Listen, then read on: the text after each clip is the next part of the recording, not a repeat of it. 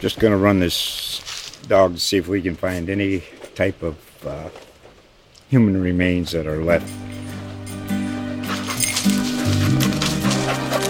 Listen to Where Secrets Go to Die, The Disappearance of Derek Hennigan. From the Detroit Free Press, a new podcast set in the woods of Michigan's Upper Peninsula. Available on Apple, Spotify, Freep.com, or wherever you get your podcasts.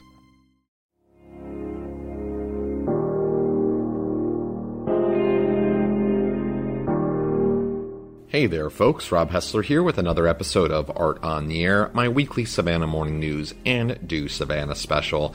Thanks, as always, for tuning in. Have a wonderful interview lined up for you this week. I and my co-host Gretchen Hilmers interviewed Anya Molyviatis, who is a fiber artist, recent SCAD graduate, whose work I absolutely fell in love with when I came across it at the website for the local studio spaces at The Stables.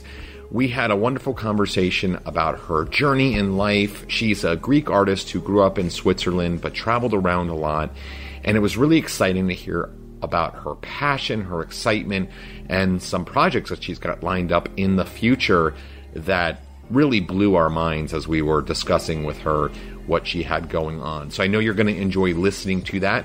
Wanted to mention, as always, you can catch past episodes of Art on the Air and my corresponding Art Off the Air column, as well as all of the writing that I do for the Savannah Morning News at savannahnow.com in the entertainment section, and also in the lifestyle section for my Sunday column, which is coming out soon. Last week, I had the opportunity to speak with the acclaimed artist Titty Bats, as well as write a piece about Thomas Mitz and Emmy Dudley's new paintings exhibition over at the Cedar House Gallery. And I've recently had the opportunity to speak to Jerome Meadows and Troy Wanzel. So really some great stuff that you can find. Again, savannahnow.com in the entertainment section. Lots of great stuff there. Let's get into this week's interview. Again, this is Anya Molyviatis talking about her fiber art, her background, and some exciting projects that she's got lined up in the future. Enjoy.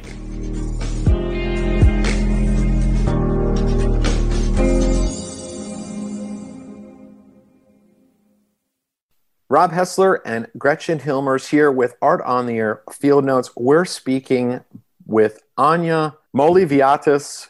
Woo! And that is her woo in the background because I pronounced her last name right, and I wrote it phonetically on here. Anya is a Greek artist living in the United States now, recent graduate of SCAD. And first of all, before we kind of get into some of the questions, this is one of the things that I love about this radio show is that, you know, oftentimes we'll have on people, they've got a show or they've got an event, and I'm kind of made aware of it, and I'm like, oh, this is really interesting, and I want to follow up. But sometimes it ends up being a situation like with you, where you were in all these shows, and like I missed all of them. We missed all of the shows that you were in, but I was randomly drawn to the Stables website, and I was like, just looking for another, I was looking at another artist, and I said, ooh, whose work is this? And I clicked on your work, and I just like was blown away by the fiber works that you're doing. And I love the flexibility of this radio show because we can kind of just do that. Like if there's something that we find interesting. And so we're like really catching you kind of out the Savannah door. You're ready, getting ready to move to Austin. But before you do, we want to talk to you about you and your work. Obviously, you're leaving the Stables. And we're going to talk about, as I mentioned, you're a fiber artist. But let's kind of take a step back. Before we talk about the now, let's talk about the past a little bit. How did you sort of first come to the arts? And then how did you eventually find your way to fiber arts? Where did that all start? Yeah, so I actually come from a family with all of us are pretty much artists for the most part. And I grew up in Switzerland, and I always found myself very creative, like from a young age. I thought I was more of an architecture kind of path. I absolutely, from when I was little, I was like, that makes sense. Like, I love math, I love design. So I'm going to pursue that. And then as I got older, I started doing more 2D work, but I always loved design. And I went to my first year at university, I actually went to SVA, the School of Visual Arts in Manhattan, New York. Okay. And I was part of the Visual and Critical Studies program there. which I thought would be great because they just started it and it was really broad and I didn't really know exactly, and maybe I could kind of narrow it down. But unfortunately, the program was kind of limiting in studio work and it was just way more lecture based. And I'm such a hands-on learner. I just needed to go figure that out. And in the same time, I was having kind of a hard time living in New York and the way it was built. Like I was saying, I'm so so in tune with our environment and the architecture that surrounds us and how we live in that I just was constantly thinking, like, how could I do this better? How could we live better? Like, how can I make my experience in a city be more positive and work for the human being instead of degrading ourselves? Kind of, that's what it felt like. Mm-hmm. And so, like I was saying earlier, I've moved around a lot growing up in Europe and then living in America. I've lived before going to New York. I actually lived in LA, Geneva, and in the Alps. So I had I had like very rural experiences and very urban experiences. And so my sophomore year at SB, I decided I needed to go figure out a little bit more. I wanted to have more hands-on approaches. So I took a semester off, which ended up being 2 years off, doing apprenticeships to just narrow down my path. And so I took my first semester off. I did a Knowles course first semester where I spent 90 days in the Rocky Mountains, just learning about the ecosystem there and how it functions and like wilderness skills and how to navigate, understand the environment you're in. And so it just kept me being like, architecture, I've got to do architecture. This makes sense. Like, I love design. And after that, I went to Cal Earth Institution in Hesperia, California to study sustainable. I was a long-term apprentice there studying sustainable architecture. And as I was there, I loved it, but there were little bits of it that were like, maybe this is not for me, and more that I didn't feel that I got the creativity out of it as I wanted, like it was it kind of felt, the best way to describe this is kind of how you go into, I guess, making movies. You have a whole crew and everyone's doing a little thing and it starts becoming, you get further and further away from the creative process. And I didn't like that so much, but I kept on learning about architecture. And I actually took a course during this apprenticeship, a permaculture course, which was part of it. And it started to open my eyes a bit to like materiality. And I was like, what is this thing? This is really cool. And like understanding kind of the foundation of designs and how natural systems, and how when you work with like efficient systems, they can change your entire environment around you and kind of naturally like bring structures and other things and just get you more in tune with the world. So after that, I moved to Taos, New Mexico to continue another long-term apprenticeship. But I had 2 months in between the other one started. So I was working as a ski instructor. And during that time, I was like, I just kept reading about fibers and materials. And I was like, oh, I just love this stuff. And of course, I was in New Mexico, which is right, yeah. interesting. And so I just was going around looking at like how weavers were working, or like studios that were dying, and what the wool was like, how they use the wool around there, because they also have a very specific wool that's only to that region. It's called churro yarn. And it's when the Spanish came, they brought these like sheep, and then blending them, when they started breeding them with the sheep in the southern parts of America, they got this one wool that was perfect for tapestry making. And the Native Americans have herds down there, and they're very, what's the word? They're kind of, it's a really small community. So they don't really allow too many people to come in and out. So you have to work with the people around you to get this churro yarn, but it's a really nice little community. Anyways, so I was working there and I just was like, I don't know if I want to do this architecture apprenticeship because I love weaving so much. I want to do a weaving apprenticeship. I just need to learn about this. So I went and I asked everyone down there, I'm like, will you teach me to weave? Will you teach me to weave? Every store. And I finally found this one master weaver down there, and she was like, yeah, we talked and we got along really well. So I ended up apprenticing with her for about 6 months and then having my own studio time with her for the last 3 months. And I just loved it. I mean, the first moment, I just couldn't stop doing it. And after that experience, I just was like, this is it. Okay, so before we go on from that spot, what is it that you love so much? I mean, you know, our listeners can't see it. I'm sure they can hear it in your voice, but you're physically expressing your passion for this. The way you're moving your hands, the way that your facial expression has changed, and I see that look on artists' faces all the time when I talk to artists. This just deep connection with a specific material or way of working or something along those lines. What is it specifically about weaving and working that way that is really kind of drawing you in?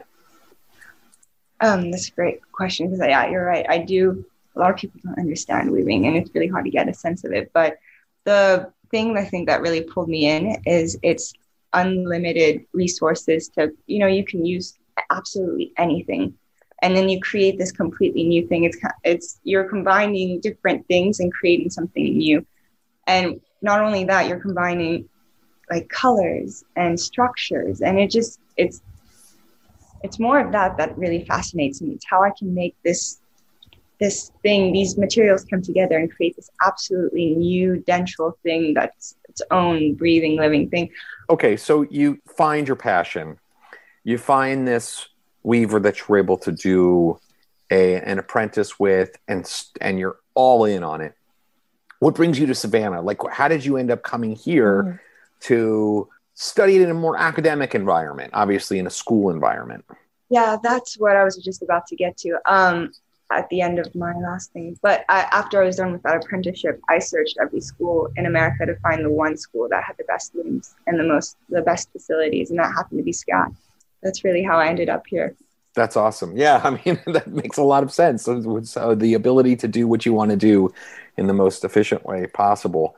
So I want to ask you about this sort of style that you've kind of come up with. I've seen it. You got a couple of different types of weavings that you do. But talk about the waffles. I first of all, I mean, you know, I get the term. I mean, I love waffles just as a food item. I think that's a really good visual term, though, for our listening audience to understand, because what you're making, if you're looking at them in imagery, they might look like a two-dimensional surface. But actually, what people should think of is a waffle where it goes in and out and in and out and has this three-dimensional waffle-like patterning. And then, like you were talking about, like how you use color and all of that. So sort of just let's get to what you're doing now, because obviously you've kind of come to the end of your schooling and you're sort of you've been doing some exhibitions and you're kind of stepping more into the professional environment. So to a certain extent, you've defined your visual language at this point. Talk about what you're doing now. How would you sort of categorize it? Yeah, it's funny because I see my pieces as both design pieces and fine art pieces. And that's something I think that in my work, I'm really always looking for. I think beauty is the most important thing you can give. But at the same time, I think when there's really good, like powerful art means powerful design, and powerful design means powerful art. And you can really I search for that within my work. And with these waffles, it goes back to what I was saying. Like I think you can really see a bit of my roots in loving architecture and understanding structures and how you can work with that. But then weaving comes in, where I use these so delicate, fine materials and I turn them into something structural and completely different than what you are. And I think that dualism, when you look at them, is really powerful, because it's like this, you don't even understand how thin those threads are, but then it's a whole wall and a structure that changes with color gradients and united in a really interesting way. Let me read this little snippet from your website about your waffle gradients, because I love this. Using color as a communicator, each piece becomes a sensory experience as relief waffle patterns rise and fall in a gradient fiber landscape, a window that provides a vista of meditation where humanity can dive deeper into the collectively undiscovered self. I mean, that's beautifully written, first of all, but it's like, it's really hard to communicate in a way what we're talking about, because we're talking about these in words, and there is a philosophy behind these. But I almost feel like, and maybe this comes from your training in Taos or where inspiration is, but I almost feel like there's a certain, almost sort of underlying spirituality, or like, I don't know, maybe spirituality is not exactly the right word, but we'll use the word meditation. So like deeper connection beyond just threads and a loom. I would say spirituality works. I think they become very spiritual in that sense. I think when you eliminate all the like things that cause dualities or divisions or anything like that, and you get to this like almost foundation place of feelings and emotions and senses, it becomes a spiritual experience with yourself and colors and just structure, just an item, I guess, or a moment with it. But if you head on over to your website, which is beautifully done, we were talking a little bit about that before we went on the air, which is Anya Molyviatis.com, and that's spelled ANYAMOLYVIATIS.com. You have some videos, and there's some process videos, and there's some videos of sort of walking through an installation. As somebody who maybe can't go and see your work in person right now, if you go to the website, like it communicates that to me, that sort of like peaceful, meditative, like a work more to be experienced rather than necessarily just like we're thinking of like viewing something on a gallery wall or a museum wall, where it is like an object and we look at it and we engage with it for a minute and then we move on. Like to me, it almost feels like the purpose behind it is a little bit more than that, at least to me, like from my outside perspective here, just based on what I've been able to research from you and sort of just picking it up. Definitely. Well, I think I've been developing concepts, like I was saying, from a young age, where I'm trying to understand how I can merge natural and urban environments into a place that is optimal for a human experience. And as I do that, I think I just worked through color because it was the best way to communicate those kind of experience, or at least the beginning stages is where I am. And it was the one place I felt that I could always show how a sensory experience is so important to our everyday environments. And when we go out into nature and we have all these color, like shifting gradients and colors, I mean, that shows us how we relate to time. And I often find that in more urban spaces where they're just blank and white, you kind of get eliminated from time, and that experience alone, I think, really affects us in a way that we don't even understand. So when I work with color, that's why I do gradients also.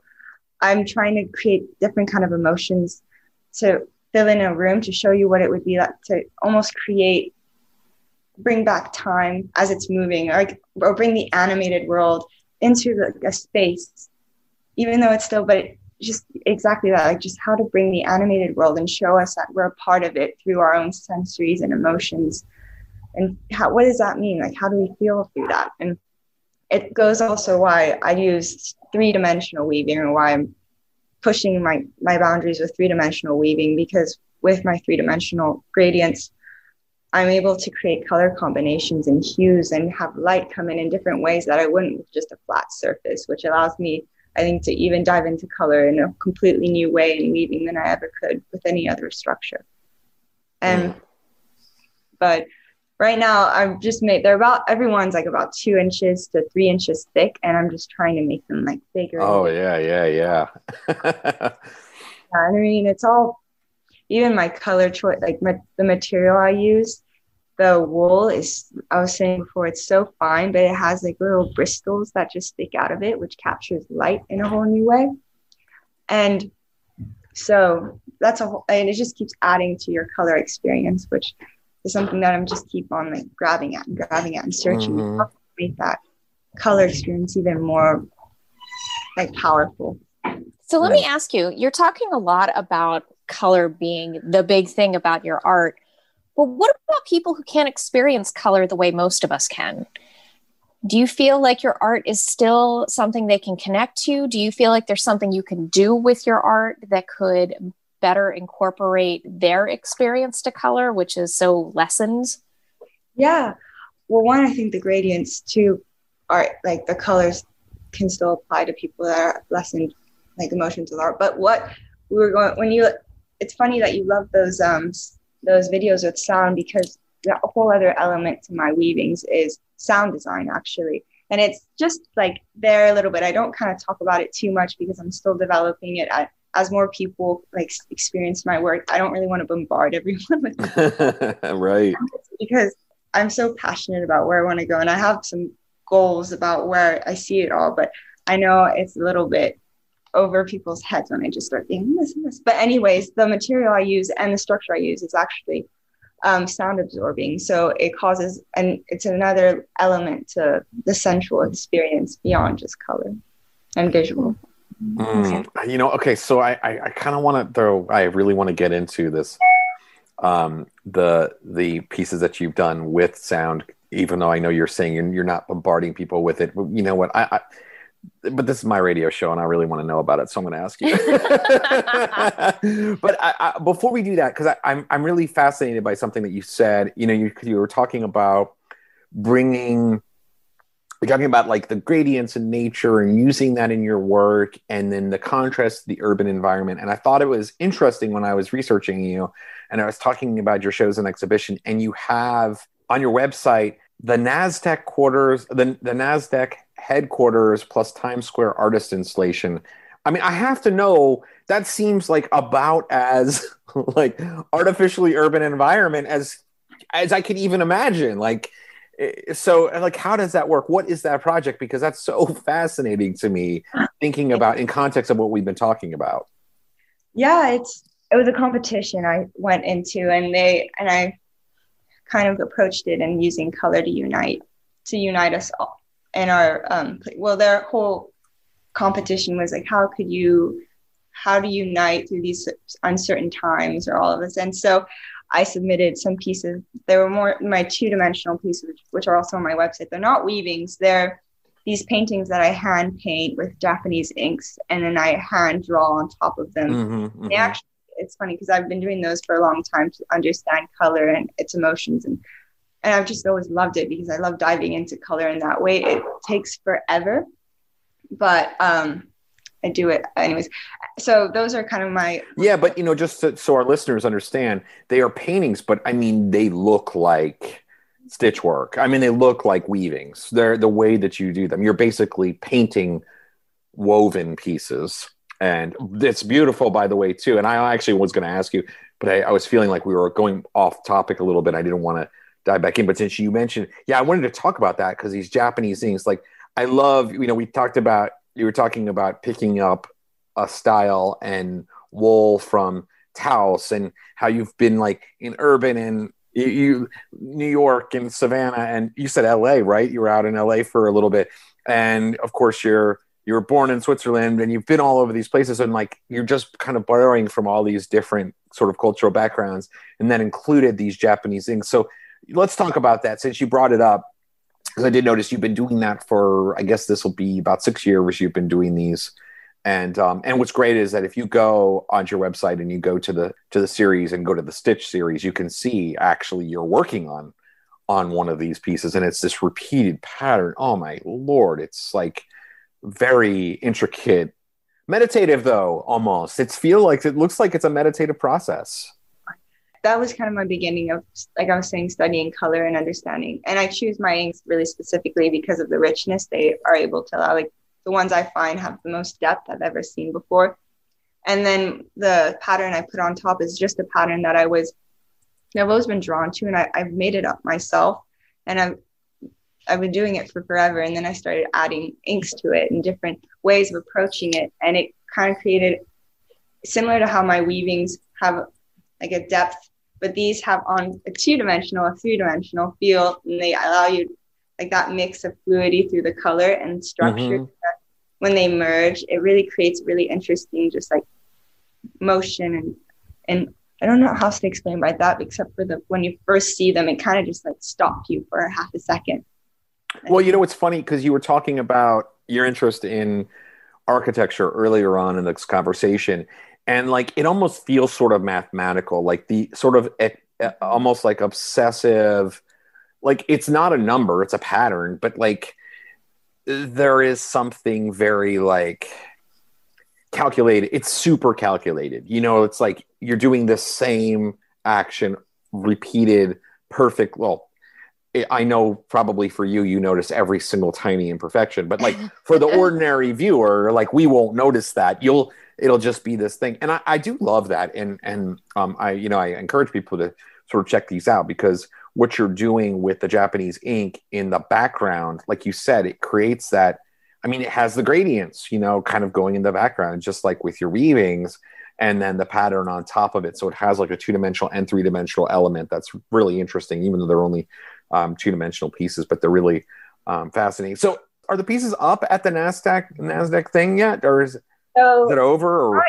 They're not. They should be coming out this summer, but I'll have a permanent. It's not a show, so I have one piece that they bought that's staying. Well, there's actually 3 smaller pieces. That's part of their new headquarters in Times Square, and then I'm doing that. I'll have an artist, not takeover, but just post about me with my work, and where I answer questions and video me on their Instagram, and then on their televisions they'll be featuring my pieces as well. So when you walk by, you get a little bit of color or some of my work, which was really exciting.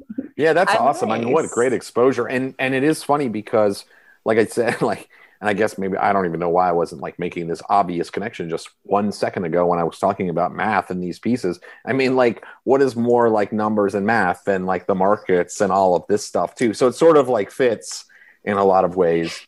Look, I don't want to keep you too long, and I really, really want to talk about sound and color, because this is something I mean, I love all the stuff that you're doing, but I think, you were talking about the sensory experience of your viewer and your work. And to me, adding in sound, and like you talked about sound being a part of something, you're kind of getting into now, it makes total sense to me. And getting these musicians, and I'll mention their names here, Zach Green and Jack Rosa, to come in and sort of just riff off of like what your work is in that space. It feels so natural. Like looking at the video, it totally makes a lot of sense. So how did that all happen? Why is that important to you? And sort of what are you thinking? Or is there sort of an idea of like where you're going to go with this? Because I think it's really, really interesting. Thank you. Yeah, for one, they're both amazing musicians, and I loved having them and seeing what they were going to make. I wish I could have showed like everything they had, but the idea was really to show that sound absorbing quality, or just like play with that a bit, because I think when you just talk about it, it doesn't show, or it doesn't, I think it's just too much to tell someone. So I really love showing my work in ways that make it more fun to view it and understand it. And so as I've told you before, I have like a million concepts and ideas for my work, but I don't want to just overpower it.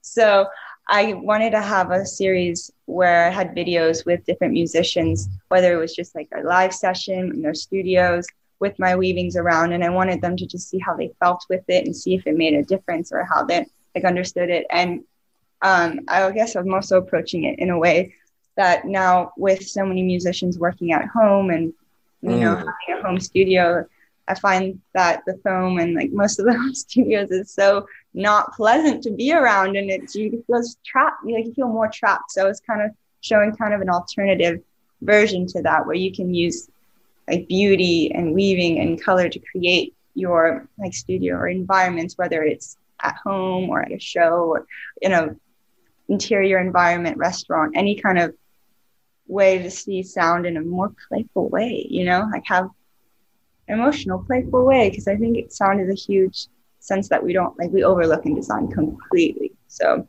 I was trying to. Well, that's so cool. I mean, like, because you're kind of like, as artists, we all like wonder, well, we're like, well, we make work, but we don't really know, we don't control how people experience it, like, and how they ultimately interpret it. And like these musicians come in and like you're listening to them make music that is influenced by your work. What was that experience just like? And because they're kind of, it's almost like a weird critique. Like they're not using the words of like critique, like when you're in a class or something, but they're using their language of music to kind of reflect off of your work. I wonder what that experience was like for you just as a human being. I loved it. I mean, how could I not? I loved it so much. And that's what gets me really excited about my work.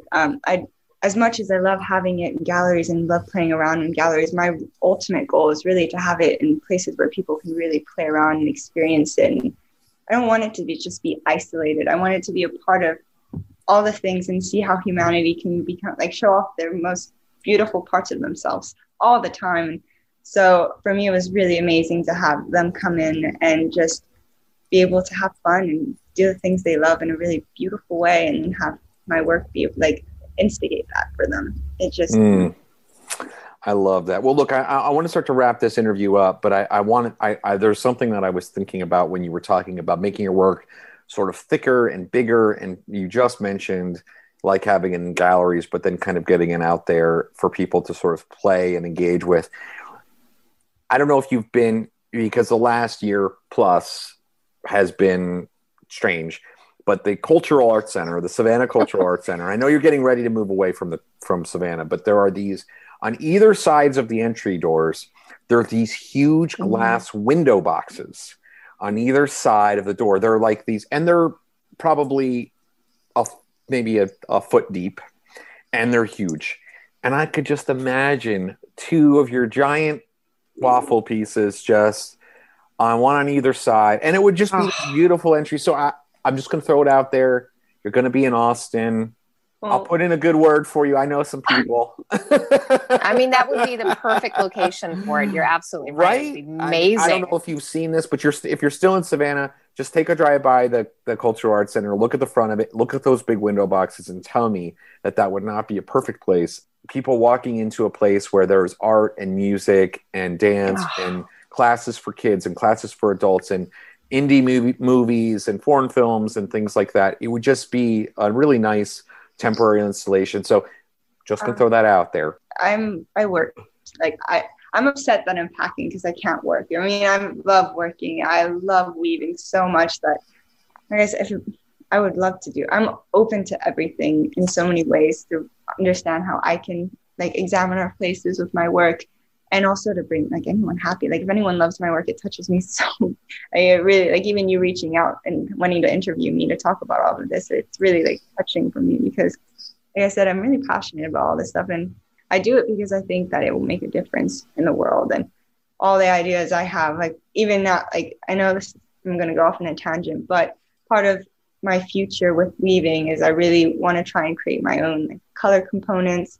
And I have a project that I know it's going to take forever, but I'm excited about that too, where I want to do installations that with these color changing components, you can tell the time of the day. So for example, like the weavings at night will change color, and then add like, solar panel. I've been like learning how to do my own circuit boards, talking to my chemist, and like create a solar panel that's stuck. So even in educational environments, in a classroom, for example, can you imagine just having this like wall of color that as the sun changes, it changes just like powerfully, and it just makes you, like I was going back to the beginning, really feel a part of this like beautifully animated world we're in, where I think like our designs have also often like taken us away from that. And I think there's something really powerful in that we just need to, experience. And so I would just love to keep, I hope I just keep doing this forever. And I really want to live in a world that has that. I mean, I do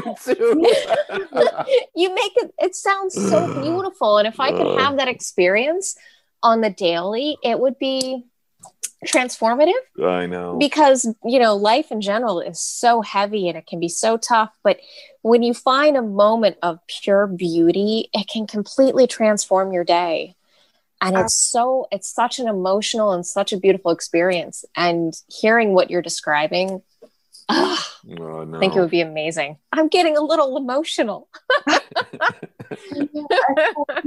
I was saying powerful art is powerful design, and powerful design is powerful art, and they're really intertwined.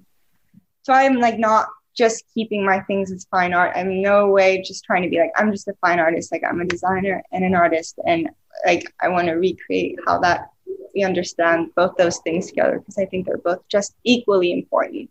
Like not like one's not more than the other, but I know that's what I'm going to make. And also in our first, like as we move into a new post-COVID world or whatever, everyone's changing to live more at home and understand your environment and just all these things, which I think are really a fun platform for me to enter into and talk about my work in. That's awesome. Well, look, we're going to let you go now, Anya. But before we do that, if people are interested in your work, what is the best way for people to follow that? Your Instagram handle. I already mentioned your website, Anya Molyviatis.com, which is a great place to see what you're up to, including some videos, which I think are really fascinating. What's your Instagram? What's the best way people to get a hold of you and follow what you're up to? I'm pretty Instagram active with my work. I love posting all about it there. My Instagram is Anya Molyviatis, so Anya, and then my last name Molyviatis. And I have all my work that I process and more detailed photos. And my website's just a great place to see where I have any shows. But I announce that all on my Instagram as well. And I have a second Instagram on my primary Instagram where I document all my shows and the photographs there that it's also on my website because I've linked them, but that's another place you can just see like what they look like in different spaces or areas and see it. But awesome. Awesome. Well, we love your work. And I hope maybe, when you're down in Austin, you'll remember and you'll think back to Savannah and you'll stay in touch and we can find out when you install this incredible solar panel color changing project that you have in mind, because I really like to see that. I can't wait to show. I'll show it. I will not stop talking about it once I have it. Awesome. Well, thank you so much, Anya. We appreciate you. Thank you. Thank you so much for this. It's really, like I said, touches my heart. Thank you. It's been such a great time. Thank you. That's all the time we have for this week's episode of Art on the Air with your host, Rob Hessler. Listen every Wednesday for our live show, broadcasting from 3 to 4 p.m. Eastern Time on 107.5 FM, Savannah Soundings, and worldwide at WRUU.org. And you can catch past episodes on the WRUU station archives on our website, as well as on iTunes, Spotify, and Stitcher. We'll talk to you next week, where we'll have another batch of Art on the Air.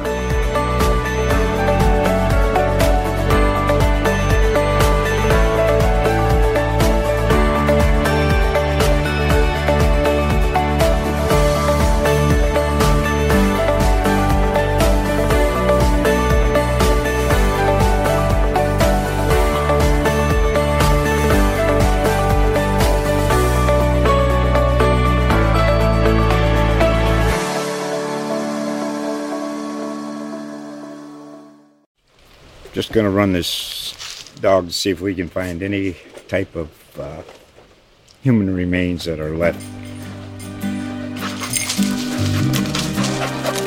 Listen to Where Secrets Go to Die, The Disappearance of Derek Hennigan. From the Detroit Free Press, a new podcast set in the woods of Michigan's Upper Peninsula. Available on Apple, Spotify, Freep.com, or wherever you get your podcasts.